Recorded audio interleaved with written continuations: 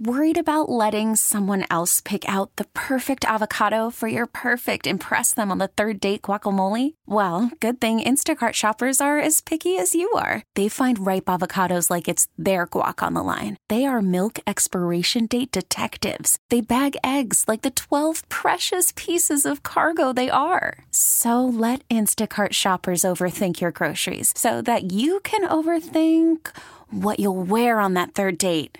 Download the Instacart app to get free delivery on your first 3 orders while supplies last. Minimum $10 per order. Additional terms apply. Let's get right to it. We'll bring on in Doug Mouton, sports director for WWL TV Channel 4. You can hit him on Twitter at DMoutonWWL. Doug, what's going on, man? Not much. What's up with you? I'm just we're kind of in this slog of training camp. I'm kind of going through what the players are going through. We're pulling doubles here, so we're worn out, man. I'm sure you are too. Yeah, you know what? It's that time of year. I love this time of year. LSU started this week. Tulane started this week. The Saints are full go. But there is certainly a slog, I think is the word you just used, before you get to that first preseason game. Yeah, it was interesting listening actually to your colleague and my friend Andrew Doak out there. He kind of peppered Cam Jordan with a lot of questions I thought were good ones about the defensive line and the talent around him.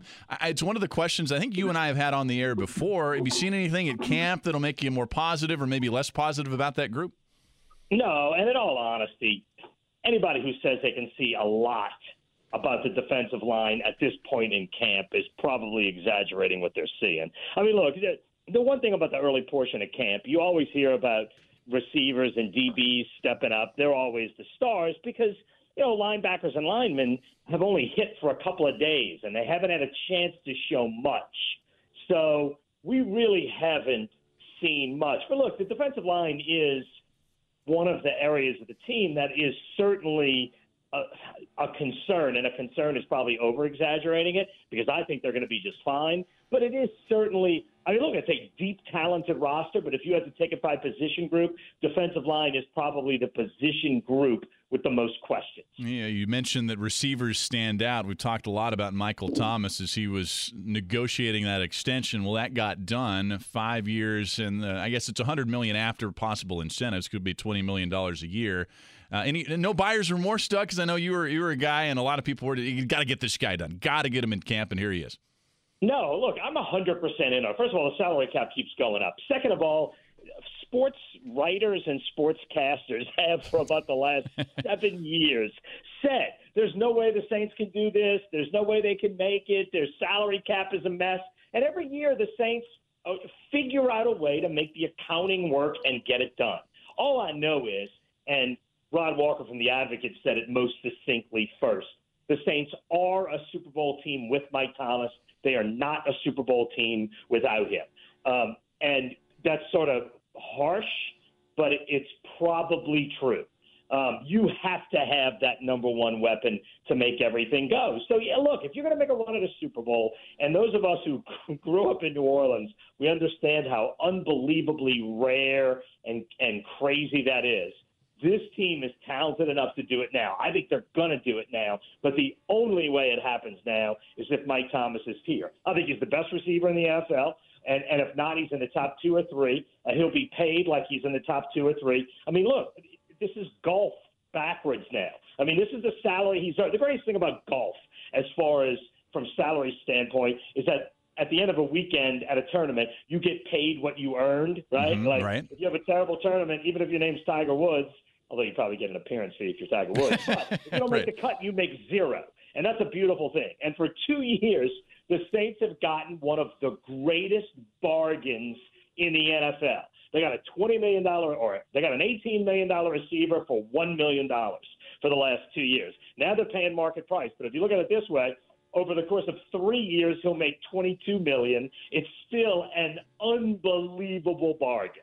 I was struck by Michael Thomas at the press conference yesterday he had after practice. I don't think anybody would describe Thomas as a humble guy, but he was really humble and almost taken aback. You could kind of see it in his eyes and in his comments about the deal that got done. I mean, this was a kid that had worked so hard, and we know about his uncle, Keyshawn, who was the number 1 overall draft pick. And, yeah, it was almost – I don't know if you saw this too, Doug, but almost a different Thomas, at least it was yesterday for me. Yeah, although he has always been a guy, and you see this in players, that in an interview situation when he's actually on camera is not nearly as bold as he will be in social media later. That in interview situations, look, he has always been incredibly nice and respectful and incredibly easy to deal with.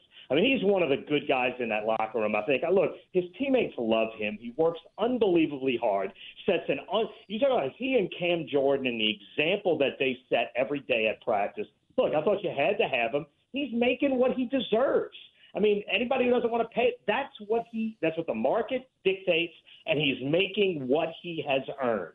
And so, personally, I have no problem with that. I mean, I'd love to think all of us would make what we've earned. Yes, exactly, Doug. Right. How are we going to complain about Michael Thomas? And that's what I've always said. Even though I have reservations about the salary cap impacts, I've always said Michael Thomas deserves that $20 million, considering what he's done the first 3 seasons in the league. I don't think the salary cap impact is going to be as bad as people might think, because the salary cap keeps going up by such large numbers that by the time we hit the third year of this deal, that number is not going to be.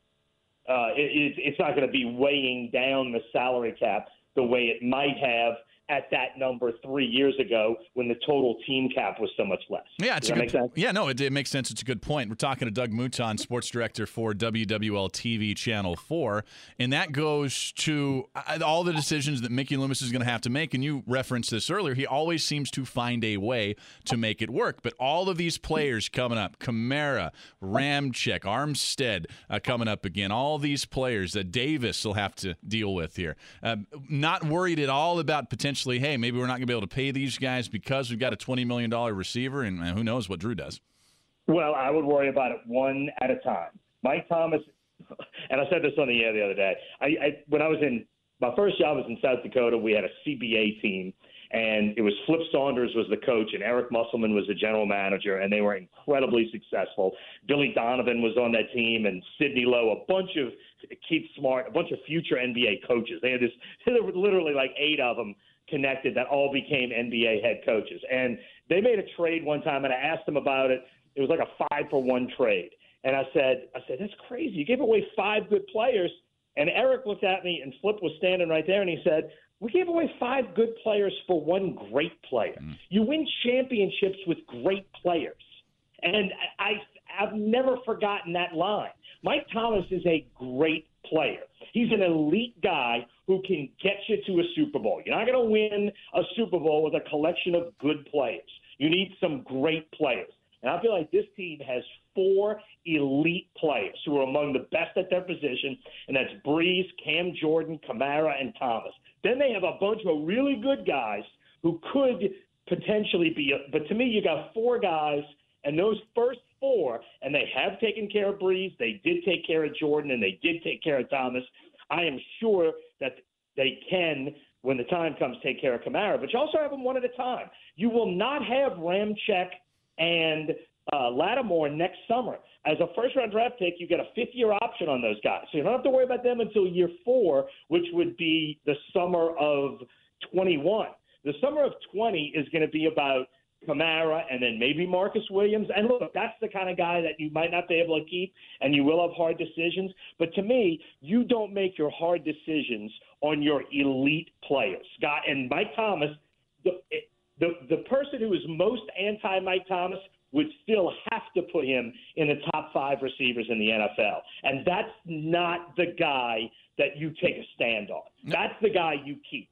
The guy who's the 15th best at his position, that's the guy you take a stand on maybe and try to find somebody else. Does that make sense? Yeah, it makes sense. And you mentioned the summer of 20 and then 21. Well, that's when the new CBA will be negotiated, and who knows? So maybe we'll see the salary cap just skyrocket, right? And the fact is, you have a unique opportunity right this minute to get to the Super Bowl. And the only way that's going to happen is with Mike Thomas. And with Mike Thomas dominating and with Mike Thomas drawing double coverage perpetually, the only way that happens is if he's on the field. So at this unique time in Saints history, and look, Mickey Loomis said it on that opening day press conference, and Seth, it was your question, and I've referenced it 9 times since then. He said you do think differently, especially from a salary cap standpoint, when you're in, what did he say, right now mode? Right, yes. Mm-hmm. And you right have to. now You mode have to. is how he described it. And it's the only play. It's not only the right play, it's the only play the Saints had. And if he had been for $23 million or something crazy, $20 million is where the salaries were going. My guess is in the next couple of weeks, Julio Jones is going to get that or more. It's where it's not out. I mean, for all the years people would complain about Drew Brees' salary, I would say that's what he has earned. And I never would say a man who's earned, or a woman, when I say a man, I mean a human. If you've earned it, more power to you. Congratulations. I don't care what it is. And the way the structure is, what he has earned is to be that highly paid. And clearly the Saints agree with what I'm saying. Well, you mentioned great players, and it takes great players to win. We're talking to Doug Mouton of WWL TV Channel 4. I don't think there's been anybody greater on the court than LeBron James during this generation. Greatest player of our generation. David Griffin, and he walked back this a little bit today, but he unloaded, Doug, on the Cavs and on LeBron James, kind of saying, just paraphrasing here, don't want to get to all the quotes because we have limited time, but paraphrasing that it was all about LeBron, was never about the franchise, and that it was all about me, and he wasn't willing to take the blame, and it was just a pressure-packed situation where he broke down in tears multiple times. He didn't know what to do. What'd you make of all this yesterday from Griffin? Well, it was a lot. And look, how the inner workings worked, obviously I don't know. The one thing that he said that I really did find interesting, because it sort of relates to what he's doing now, is he said it was, I think he used the word inorganic way to build a team.